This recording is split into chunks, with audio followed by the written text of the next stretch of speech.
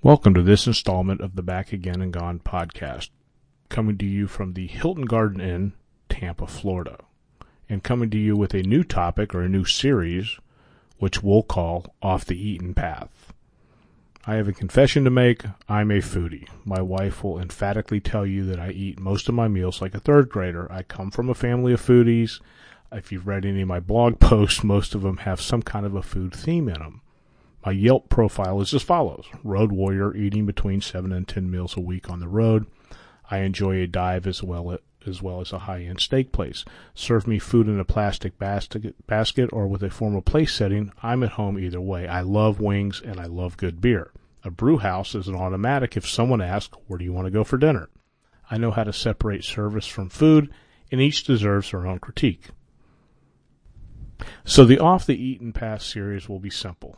Up to 5 or 6 of my favorite restaurants from each of the states that I visit. I may actually even divide the states up into mid, upper, lower, central, whatever. But some of these will be local restaurants that nobody's ever heard of, and others will be chains that everybody insists you have to stop here. For example, In-N-Out Burger.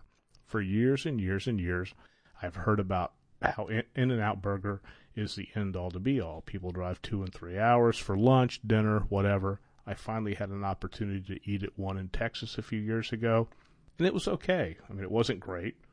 I put it on par with the Five Guys. I'm certainly not going to get in the car and do a diaper drive halfway across the state to find one.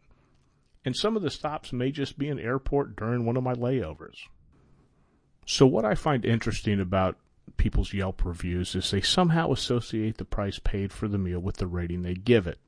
You know, it seems like you see these high-end places get just 5 and 4 and 5 stars on a consistent basis, but I don't always agree with that. For example, I love Taqueria Mexico in Mobile, Alabama. I tell everybody I know about it, if you're going to Mobile, you've got to stop at this place. And dinner there, with a couple tacos and a couple drinks, chips, etc., runs you less than $25. Now, if you ever do stop in there, make sure to order a Corona Rita. Now, the first time I saw a Corona Rita, I really thought it was one of these hack drinks that they bring out for Cinco de Mayo, but the description is it's a margarita. They take a 6-ounce Corona, turn it upside down in the middle of the margarita. As you sip your margarita, the Corona drains out of the bottle and replaces the margarita. After 4 or 5 of these one night, I decided this was a pretty stand-up drink. But by contrast, Charlie's Steakhouse in Tampa gets rave reviews and isn't one of my favorites. You know, the last time I visited Charlie's was 2014, and I gave it a 2-star Yelp review. Dinner for 4, 2 pork chops, 2 steaks, an order of mushrooms, as well as an order of mac and cheese, lobster laden. The lobster mac and cheese was for me. The restaurant we've used as a launching point for deals for years. I mean, it's a pretty stand-up place. Everybody wants to go there. But this evening, it fell way short. It seemed that our waiter was more interested in selling high-end steaks to the other tables than actually taking care of ours. When one of the 4 of us wanted garlic and oil on his pork chop, the waiter said, we don't serve it that way. One of the other members of the table wanted bread served with some extra butter. And the waiter replied, there's already butter on top of the bread. Now, he did bring us a plate of butter, but, did he really need to say that? Of course, me, the fat guy, ordered the lobster mac and cheese on the waiter's recommendation. Several minutes later, someone other than our waiter returned to tell us that they'd run out. Our waiter didn't even take the time to come over and let us know. He sent somebody else in. One of the members of the party wanted a refresh on our wine and eventually had to flag down another waiter to fill the request because our waiter truly had dropped the ball. Had we been entertaining clients that night, certainly would have been embarrassed. Now, the one upside was the food tasted fresh and flavorful, and I put that in the review. Some of the best pork chops that I've ever eaten.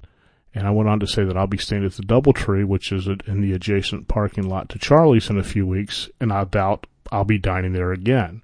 Now, including the wine and tip, this meal was easily in excess of $500. 4 years later, I still haven't returned, based solely on the service. I mean, all 4 of us walked back across the parking lot to the hotel, shaking our heads as to indicate, what the hell just happened.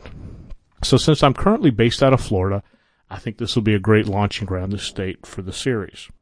So look for the first installment of Off the Eaten Path, Florida Style, and leave me a message. Feel free to submit any of your local favorites or even offer up a state of your own.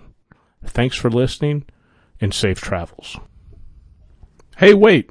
Not so fast. Before you leave, make sure to check out all the blogs and all the posts over at hypeamerica.com. Thanks again for listening.